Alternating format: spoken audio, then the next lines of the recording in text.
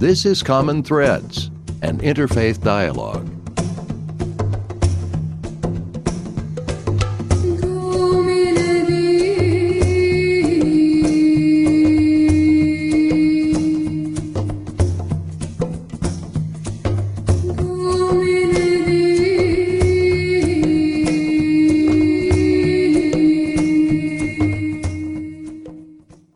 Hello, I'm Fred Stella, President of the Interfaith Dialogue Association. Welcome to another edition of Common Threads here on WGVU Radio.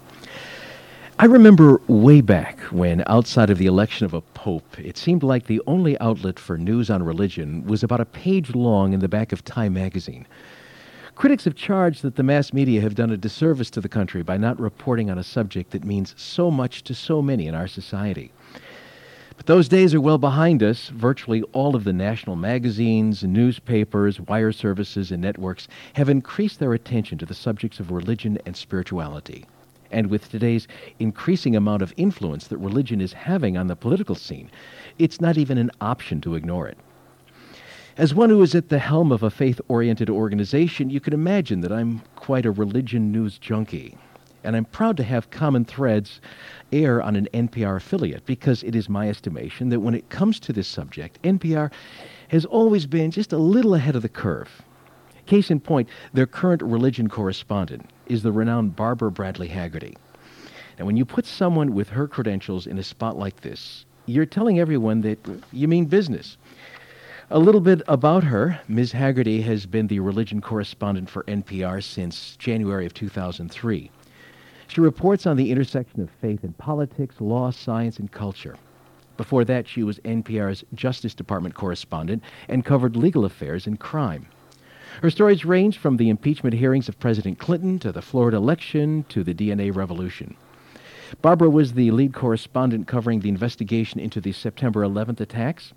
Her reporting was part of NPR's coverage that earned the network the 2001 Peabody and Overseas Press Club Awards. She's appeared on the PBS programs Washington Week in Review and the Lehrer NewsHour.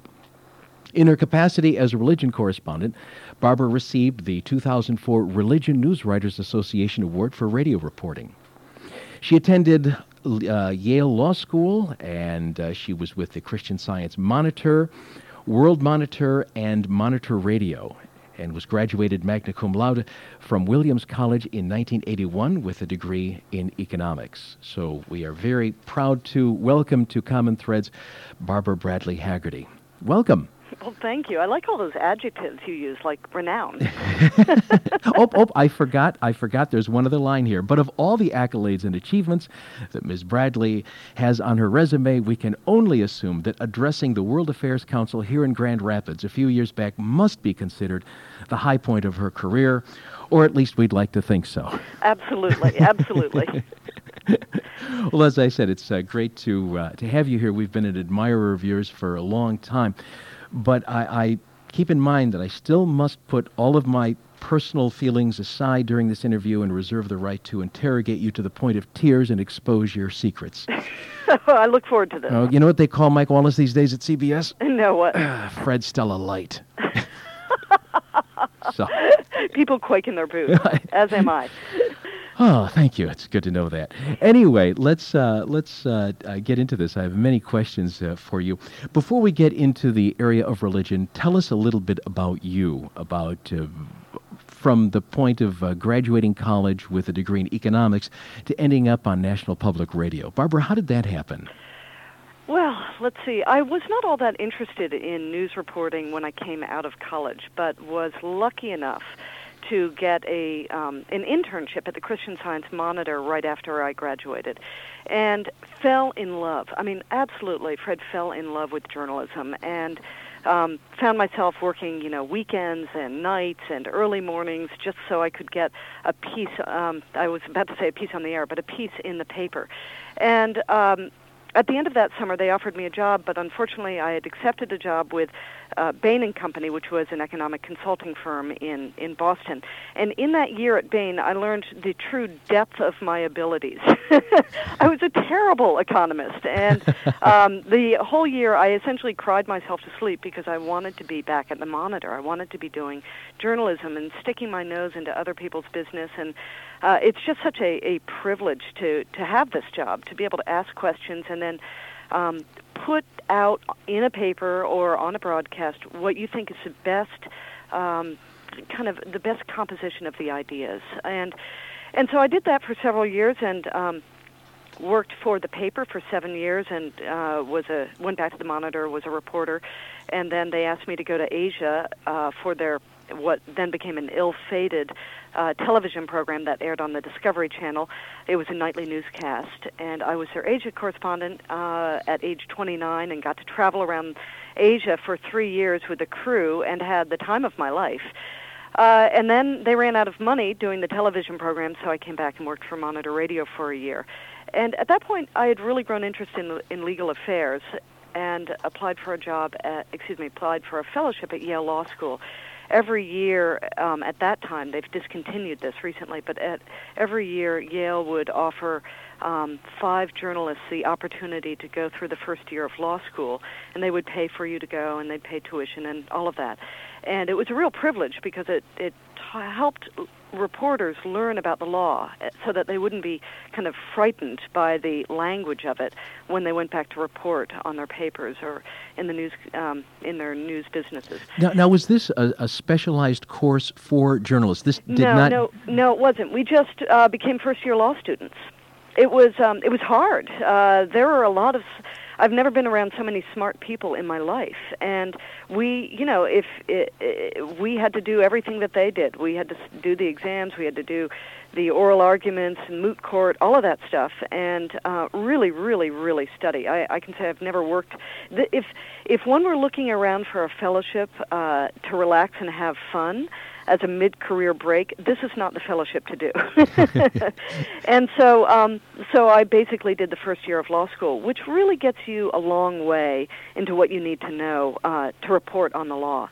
And then, you were never tempted to go for the JD? No, I have a perfect job. I mean, when I covered the Justice Department, and even now doing what I do now, but the choice was: if you get a JD, you have to then toil away for years and years, perhaps working on the same case, an IBM antitrust case or something, for years and years and years. If you're a journalist, you get to cherry pick the really fun, interesting constitutional stories to do. And you do the story, and then you move on to the next interesting constitutional story. And so being a journalist with a little baby law degree, which is what I consider this, is really the best of all worlds. You get to have the variety, but then of doing one story after another, but you also get to do meaty stories.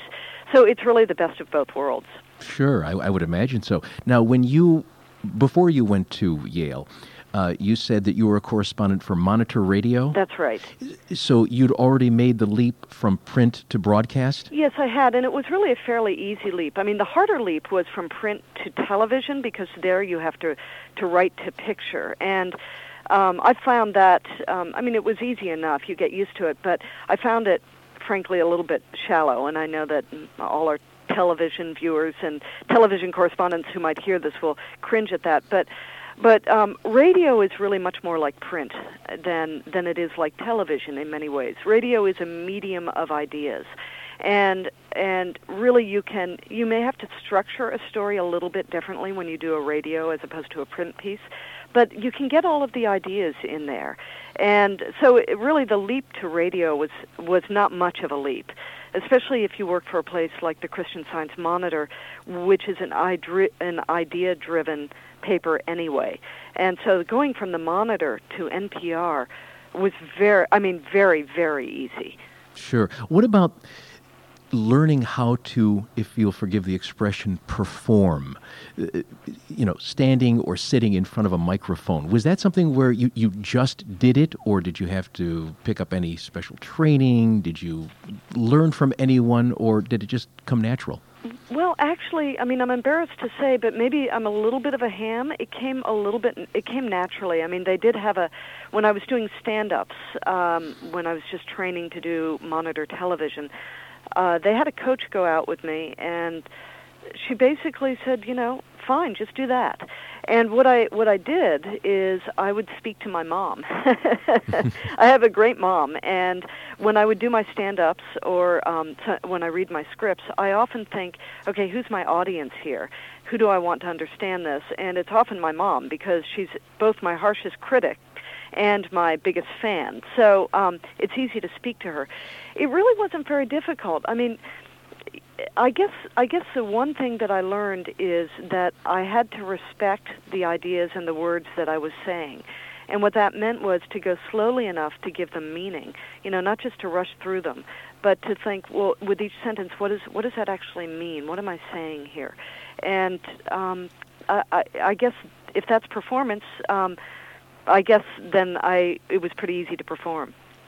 And then you went from from Christian Science Monitor to NPR, correct? Yes. Well, actually, there was a slight interlude, and after when I was at Yale Law School, I decided that I would never go back to the news business. Now here I am.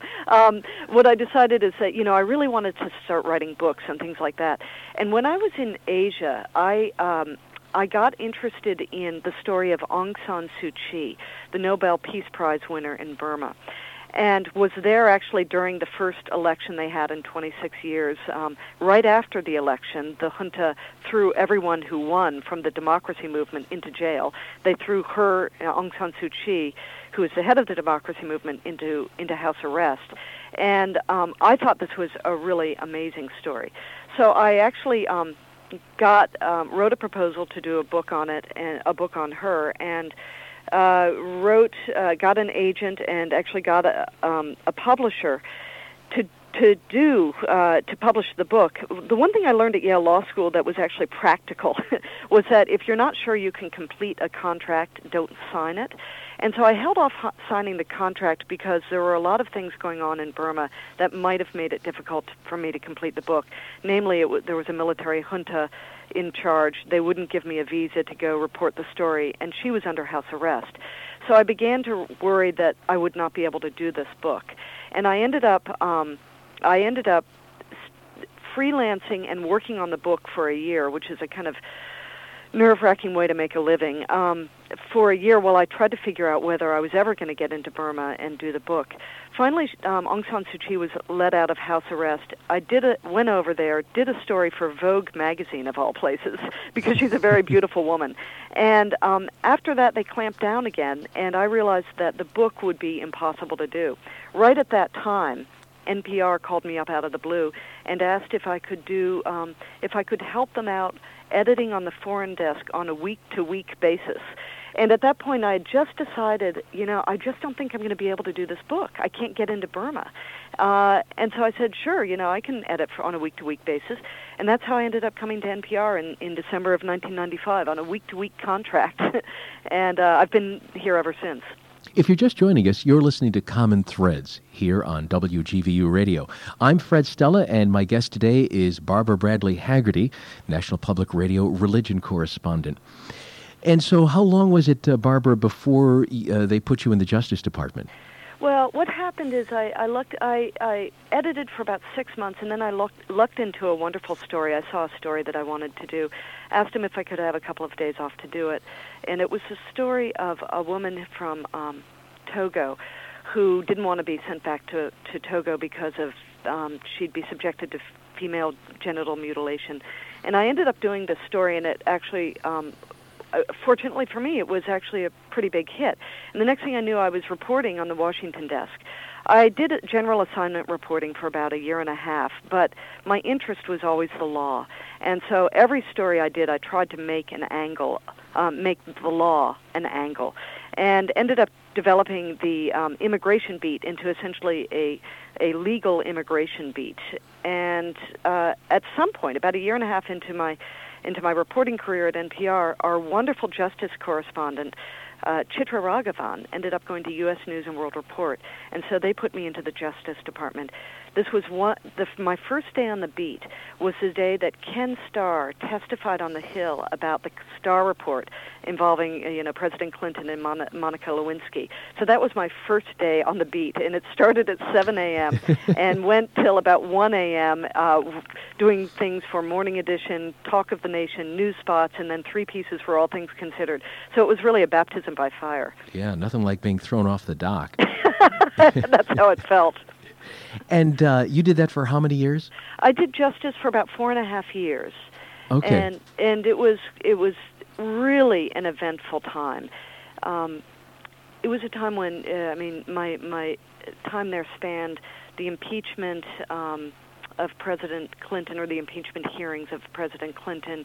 I covered espionage cases like Robert Hansen and Wen-Ho Lee. I covered the 2000 elections. These are just some of the highlights. And then the 9/11 attacks. At that point, we only had one person who covered the FBI, Justice Department, immigration, kind of national security issues, and that was me. And so now we have about 4 people covering those issues. But it was a very, very, very busy time right after 9/11. And I have to say that, and this is just a little bit of an aside here, but after 9/11, I think, is when people really felt proud to be at public radio. We were on the air all the time, and we tended not to run with, the unconfirmed reports. We tended to try to be really, really careful and tell people what they needed to know. And we felt as if this was a public service. This is what it was all about, is being on public radio, to give people everything they needed to know, to do it 24 hours a day, to do it thoughtfully and not in a panicked way. And it was really a privilege. Really a privilege to be at NPR during that time. And I think everyone felt that way. So I, as exhausting as it was really something I wouldn't have traded for anything in the world.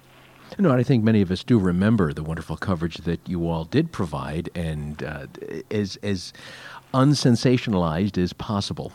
That's right. We had to think. I remember, when there would be these unconfirmed reports that people were, shutting down New York, one of the airports in New York City, and that there were terrorists in there, and all of this stuff. And people were running with this, and it just isn't fair. It isn't fair to the population, to the people who are listening to us, to just run with unconfirmed reports.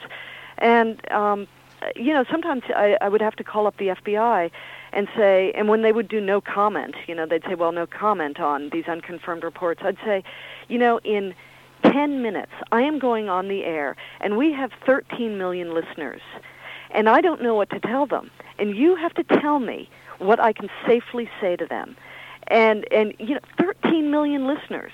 And then they would back down, and they'd say, okay, this is what we know, and this is what we don't know, and I would stay away from this, and I would go with that. And that was how they realized that NPR was, I'm not just trying to toot our own horn, but we were probably the largest outlet for accurate information to get out there. And they also knew that we didn't want to panic people. We wanted to give them the right information. So it was a challenge. But it was a good one. And so let's talk about the leap from Justice Department and all of the other interesting things that you've done so far at NPR. The transition from that to religion. How did that happen? I have to admit that when I first heard, and now to our religion correspondent, Barbara Bradley Haggerty, I was taken aback. What? Barbara and religion? Interesting. How did that happen? Well, I asked for it. A little bit of a personal aside. I got married at the ripe old age of 43 in September of 2002, and the hours I was working, they were really rather long hours as the Justice Department correspondent. And so I had actually said to them, I would love to do something that's a little bit less news-driven and more idea-driven. And I had mentioned I really thought the religion beat was interesting. I think it's, in a second I'll tell you why I think it's interesting, but they were very, very gracious to me. And when Duncan Moon, who was my predecessor in this beat, decided to move to Alaska, they offered it to me, and I was delighted. The reason I think it's such a fabulous beat is you can get, especially with this administration, you can really get to the cultural trends. I mean, this administration, George Bush, with his faith, has made this a very hot topic. He's done the faith-based initiative, which really kind of pushes the envelope when it comes to legal issues and the wall between church and state, the wall of separation between church and state. It's brought up, I think, a culture war that we're seeing politically, and we saw that in the 2004 elections. It brings up kind of cultural, so it's a political story, it's a legal story, and it's also kind of a cultural story that's going on. And I just felt that this would be a way to get at a lot of very relevant issues in an original way. So I was, what I didn't realize is that I was really kind of jumping from whatever the phrase is, from the pot into the fire or whatever. This is a very controversial beat, it's turned out. But I didn't know that at the time. I just thought it would be an interesting beat. Did any of your peers react similarly to myself? Did anybody think that this might be some sort of demotion, going from Justice Department to religion, or were they savvy enough to realize that somebody could really shine in this spotlight? Oh, I don't think anyone thought of it as a demotion. I think they all knew that I had asked for it. I'd actually applied for it before, and everyone knew. I'd applied for it in 2000, and didn't get it because basically they needed me doing Justice Department. And they knew that 4.5 years is a long time to put in the kind of hours I'd put in. So people knew that I'd applied for it, and they thought it was. I mean, a lot of people think it's the best beat at NPR right now. I'm not sure if they thought so then, but my view was, you can take a beat, you can take anything and make it something really, really interesting, and so that's just what I set out to do. So, I mean, actually no one was surprised, and no one that I talked to, maybe people didn't tell me about it, but no one I talked to thought it was a demotion. They thought it was going to be a lot of fun. And can I assume, when I said, when I opened up the show, I mentioned that putting you in this spot was NPR's way of saying that we believe that this is a very important beat. I mean, without losing that wonderful sense of humility that you have, can we agree that to put somebody with your experience, your credentials in this, is in fact a way of communicating how important NPR feels about religion in society? Well, you have put me on the spot. I think NPR, let me just say this, I think NPR does realize it's very, very important. But I think they realized that before me. When they started the beat, Lynn Neary took the beat, back in the mid-'90s. And one reason they opened up this whole slot was because they realized that NPR has millions and millions of listeners. It turns out about 29% of their listenership consider themselves conservatives, and many of them consider themselves religious conservatives. And what they realized is that there are a lot of people out there who are listening to NPR who were conservatives as well as liberals, who felt that really looked at the world through the prism of their faith. And I think that's true of many people wherever you are on the political spectrum. I think that's very, very true. They got a wake-up call, really, about that in the mid-1990s when they ran a commentary in which Andrei Cadescu said that he wished all these dumb Christians would be raptured so that we could get rid of them. And NPR proceeded to get about 40,000 email and letters about that. And it was a wake-up call to NPR saying, gosh, you know what, religion is really, really important to a lot of people, really a lot of people, and we need to pay attention. So this was a kind of a psychological shift, or a strategic shift, that occurred way before me, back in the mid-'90s. I think... back then, Barbara, back then, didn't you have Cal Thomas on as a commentator as well? We did. And, we mix up our commentators. I think at some point they felt that Cal Thomas was saying the same thing over and over again, and so they found other conservative commentators. I'm not really in on that end of things. That is really a decision by the shows, All Things Considered and Morning Edition. But what they do try to do is mix up their commentators and have an equal number of conservative and liberal commentators, and religious people and not religious people. And, one of the things that's happened is NPR has been accused now of getting conservative because we do have conservative commentators on. I don't actually think that's a fair charge. I think we try to play it down the middle, which bothers a lot of people also. But I think NPR does have a real sensitivity now to the religious beliefs of people, and that we need to pay attention to these. And that only became that realization only became sharper in the 2000 and 2004 election. So whether they consider religion, whether them putting me in this position is a stamp of approval or not, I don't know. But I hope that I've continued to raise the profile of the Beat, because I think it deserves to be in a high-profile position. Sure. Barbara, we're coming down to the wire on this edition of Common Threads, and there's so much more I want to ask you, including questions about your wonderful recent series on the culture wars. So I'm hoping to be able to do that with you next week. That's perfect. Very good. Barbara Bradley Hagerty has been our guest today here on Common Threads. My name is Fred Stella, and we hope that you will join us again next week right here on WGVU Radio. Common Threads is a production of WGVU in cooperation with the Interfaith Dialogue Association.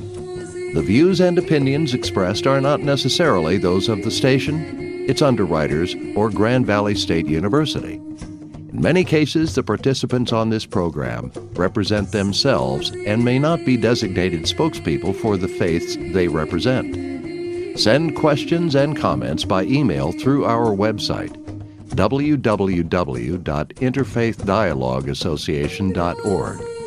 Thank you for listening, and join us again next week for another edition of Common Threads.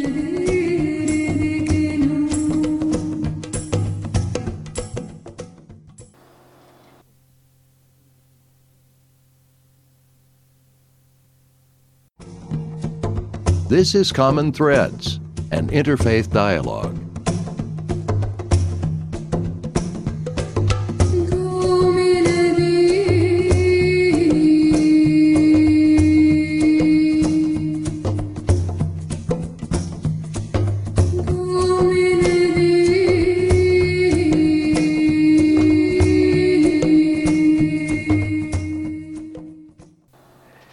Hello, I'm Fred Stella, president of the Interfaith Dialogue Association. Welcome to another edition of Common Threads.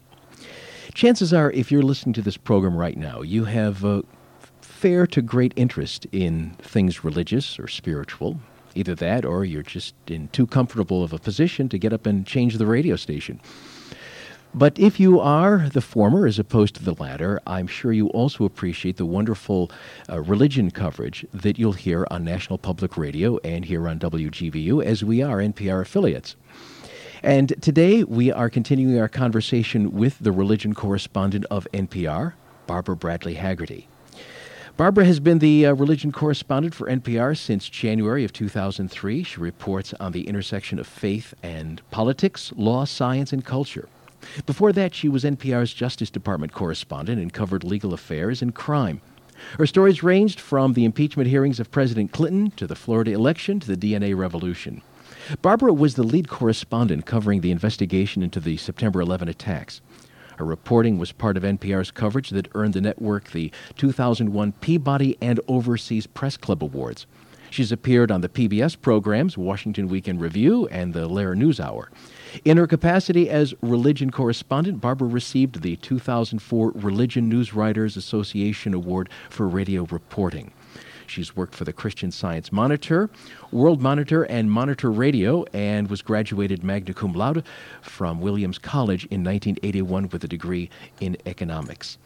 Barbara, thank you so much for joining us again here on Common Threads. Oh, it's great fun. I'll look forward to that. We talked a lot about your background, how you ended up at NPR, and then how you ended up as religion correspondent. And I wanted to ask you, did you have any preconceived notions of the religious scene here in the United States, or the people who make up that scene, that have been dashed or have been affirmed? Were there any surprises when you first took the beat? The answer kind of is yes and no. Let me tell you the no part first. Back in 1995, I did a magazine piece for the Los Angeles Times Sunday magazine, and it was about why churches grow. And I went out to L.A., and I actually interviewed Rick Warren, who now you probably have heard of him. He has Saddleback Church. He wrote The Purpose-Driven Life, which has sold 20 million copies. Sure. Back then, Sure. he was not quite the mega church. I mean, he still had a mega church, and he had an idea about how to grow churches, but he wasn't quite the household name that he is now. I talked to him, and I profiled a couple of other churches that grew quickly. And what I realized is that there was an entire subculture that I had previously been unaware of, and that was this kind of subculture of evangelicalism. That these large conservative churches were growing and growing and growing, and bringing in more and more people who were essentially baby boomers, people who wanted to find a place to have their kids go to Sunday school and where they could learn morals and values and all that stuff, learn about the Bible, whatever. So what I found is there was this trend of people essentially my age going back to church, and I had been clueless about this until I did this story. Well, then it's like, buying a car. When you want to buy a Volvo, you see Volvos everywhere. Suddenly I began to see evangelicals everywhere. And so when I came into this beat for National Public Radio, I knew that there was a subculture. But I had never really studied it before.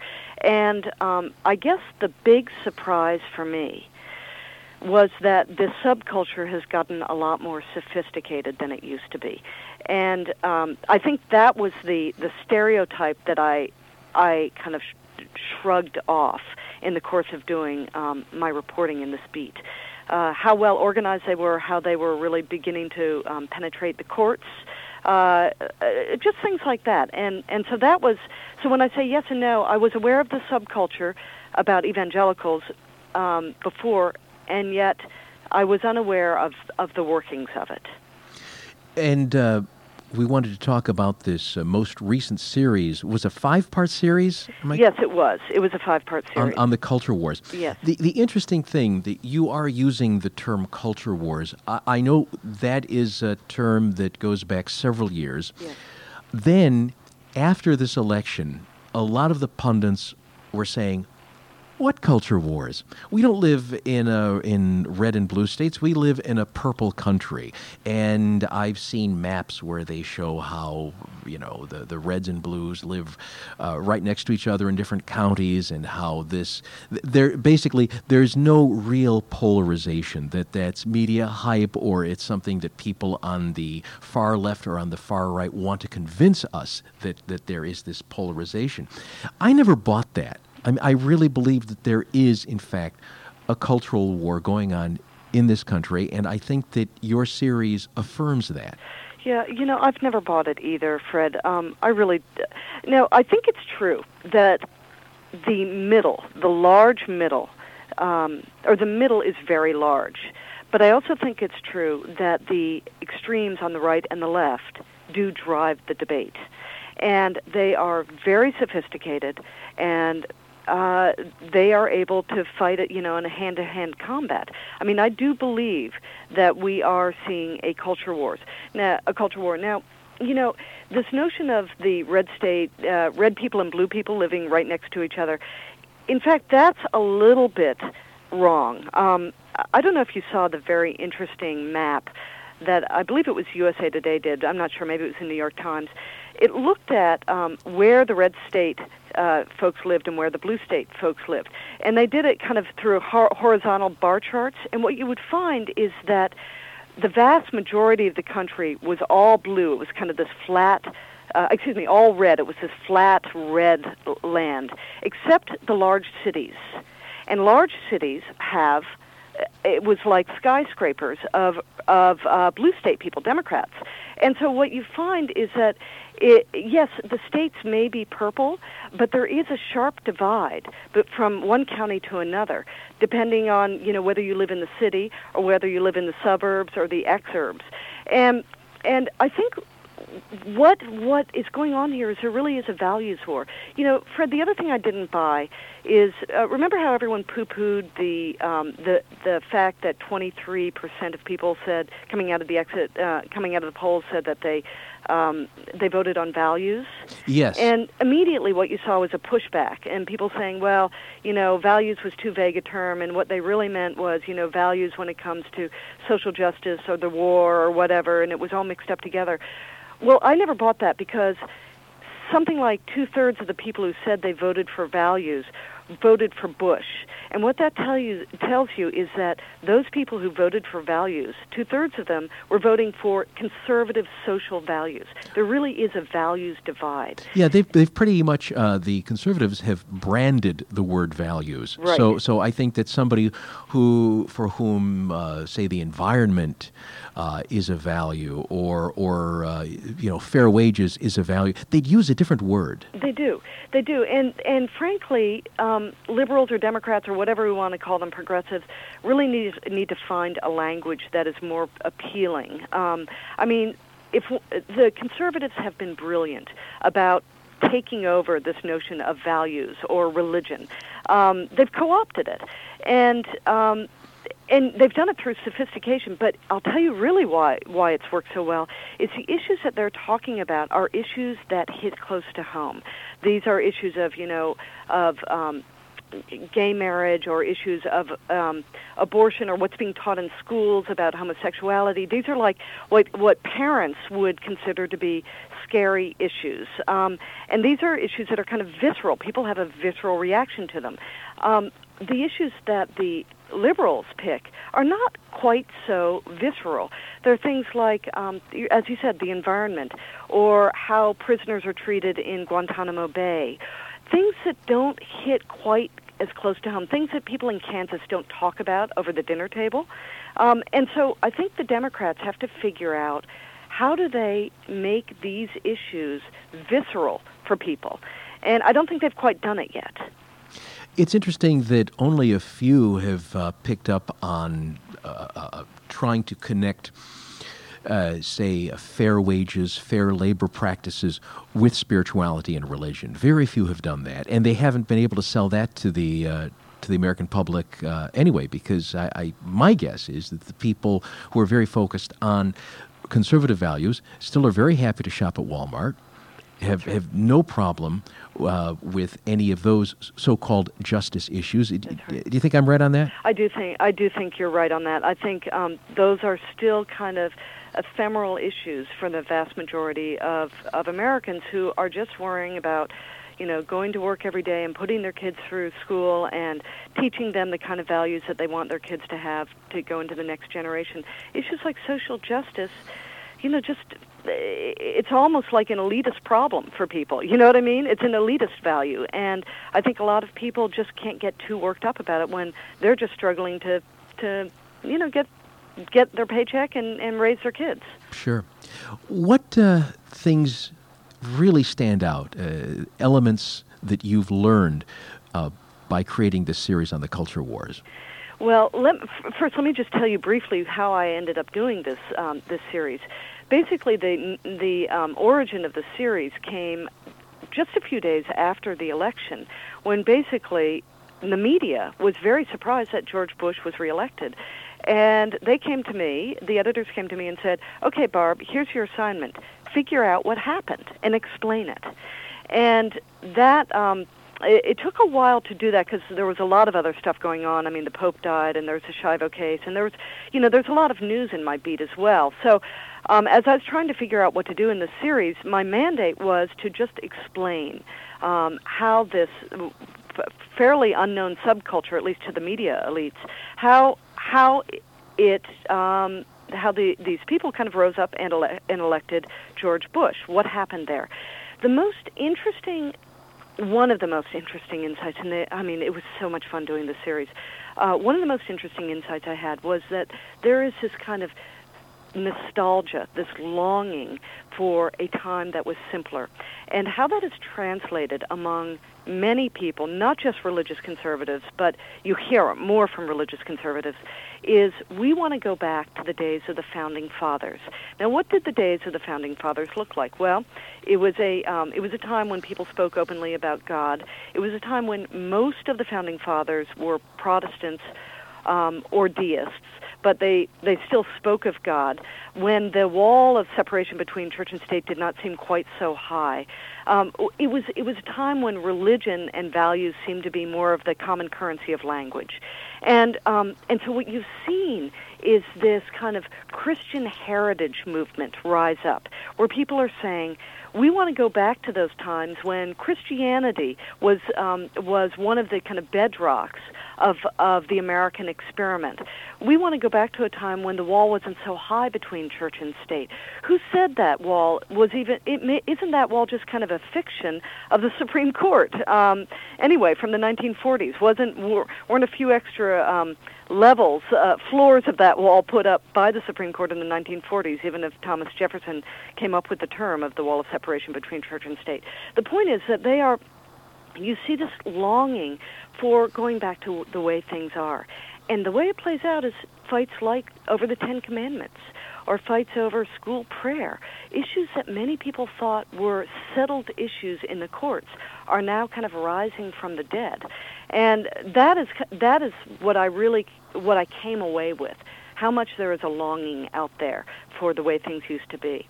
If you're just joining us, you're listening to Common Threads here on WGVU Radio. I'm Fred Stella, and our guest today is Barbara Bradley Haggerty, and she is the religion correspondent for National Public Radio. And at the moment, we're talking about her recently run series on the culture wars on NPR. And by the way, I highly recommend it, and you can still hear that series by going to www.npr.org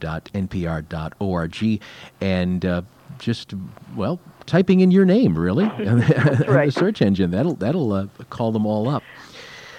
What's interesting, too, one of the episodes that you did was on the Christian character of the nation, and exactly what you're talking about.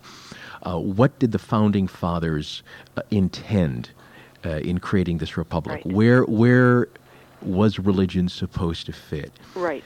It can drive you batty, can't it? It can, because you know what? The Founding Fathers could have created a Christian nation if they wanted. But they could have created a Christian nation, but they deliberately decided not to. And so when there is this argument that we are a Christian nation, when that comes, when people raise that argument, it's really not. We know the answer. The answer is we're not a Christian nation. And if there's ever any evidence of that, we can just look at the demographics today. I mean, Protestants are about to slip, if they haven't already slipped, into the minority status. I think we are now less than 50% Protestants in this country. And so what that tells you is that we're becoming increasingly pluralistic, and somehow the Founding Fathers managed to kind of see far enough ahead and realize that this really could not be a Christian nation because it could become a theocracy. Remember, they had their taste of what a theocracy felt like. They had felt persecuted in other countries, and so they were very clear on this issue. But what is happening is there is a sense that the culture has gotten out of control, and we're such a crude culture now. I mean, that's what you hear both on the left and the right.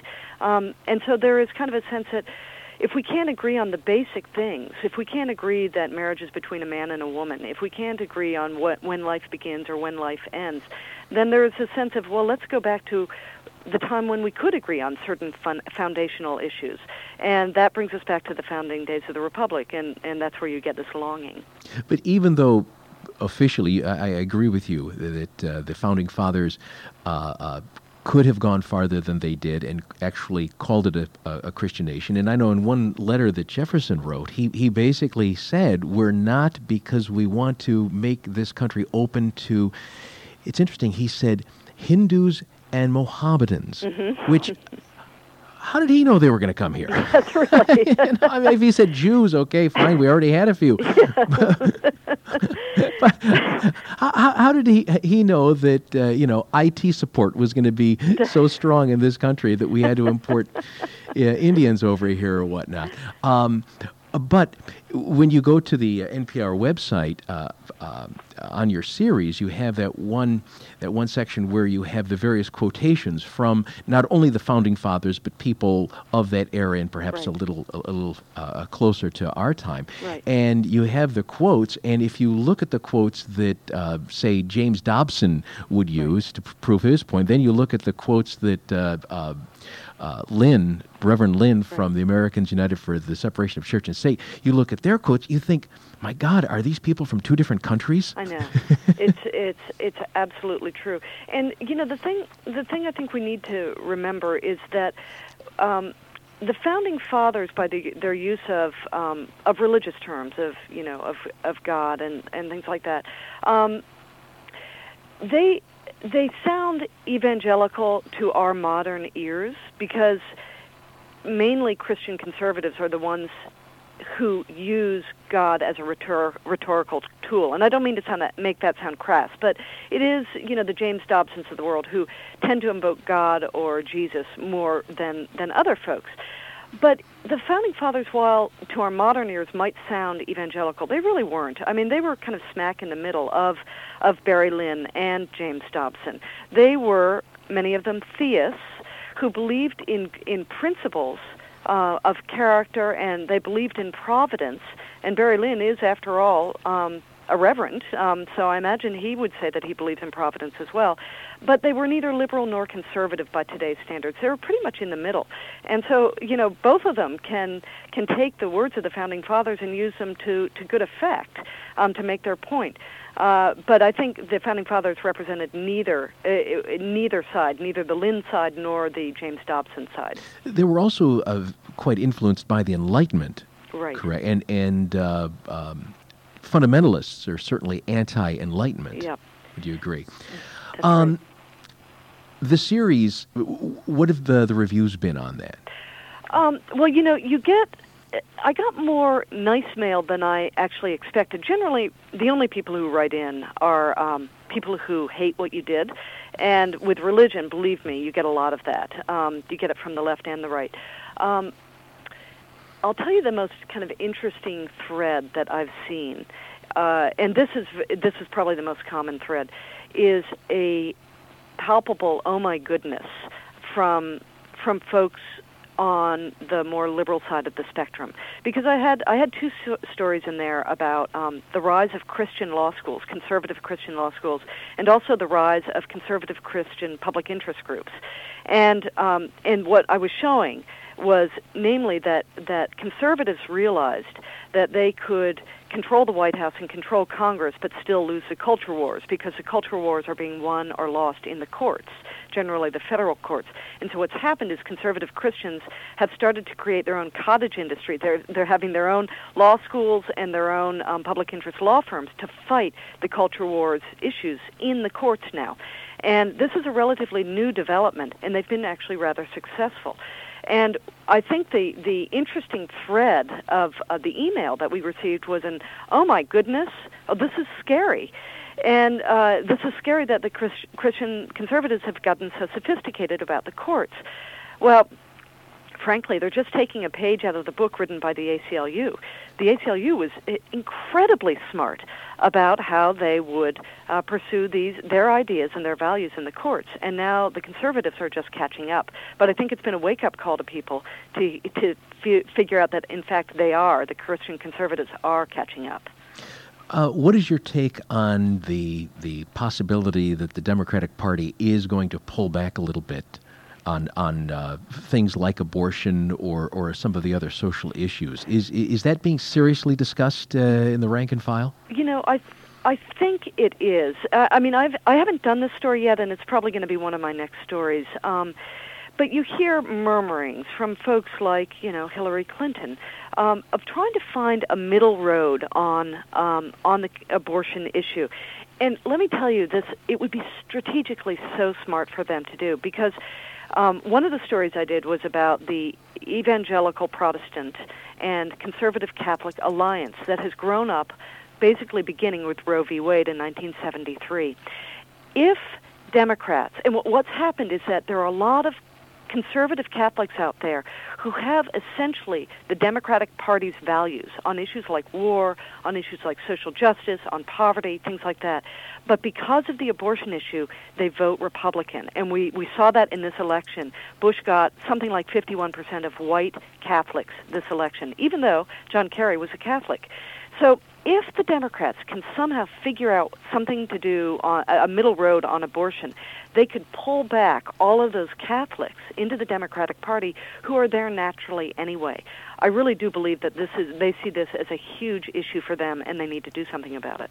That's interesting, because when one thinks of what a middle road for that particular issue, at least when I think of it, it's quite a quandary, because for most people that I speak to, it hinges on, do you support R v. Wade or don't you? Yeah. And either it's going to go down in the courts or it's going to remain the law of the land. And if you budge, in either direction, just a few degrees, you're redundant. You're meaningless, because it's either it's legal or it ain't. Right. Have you spoken to anybody that has been able to find this mythical, right, seemingly mythical middle ground? Yes, and I haven't done the reporting on it yet, but my instinct is that there are certain issues where Democrats might be able to give a little bit.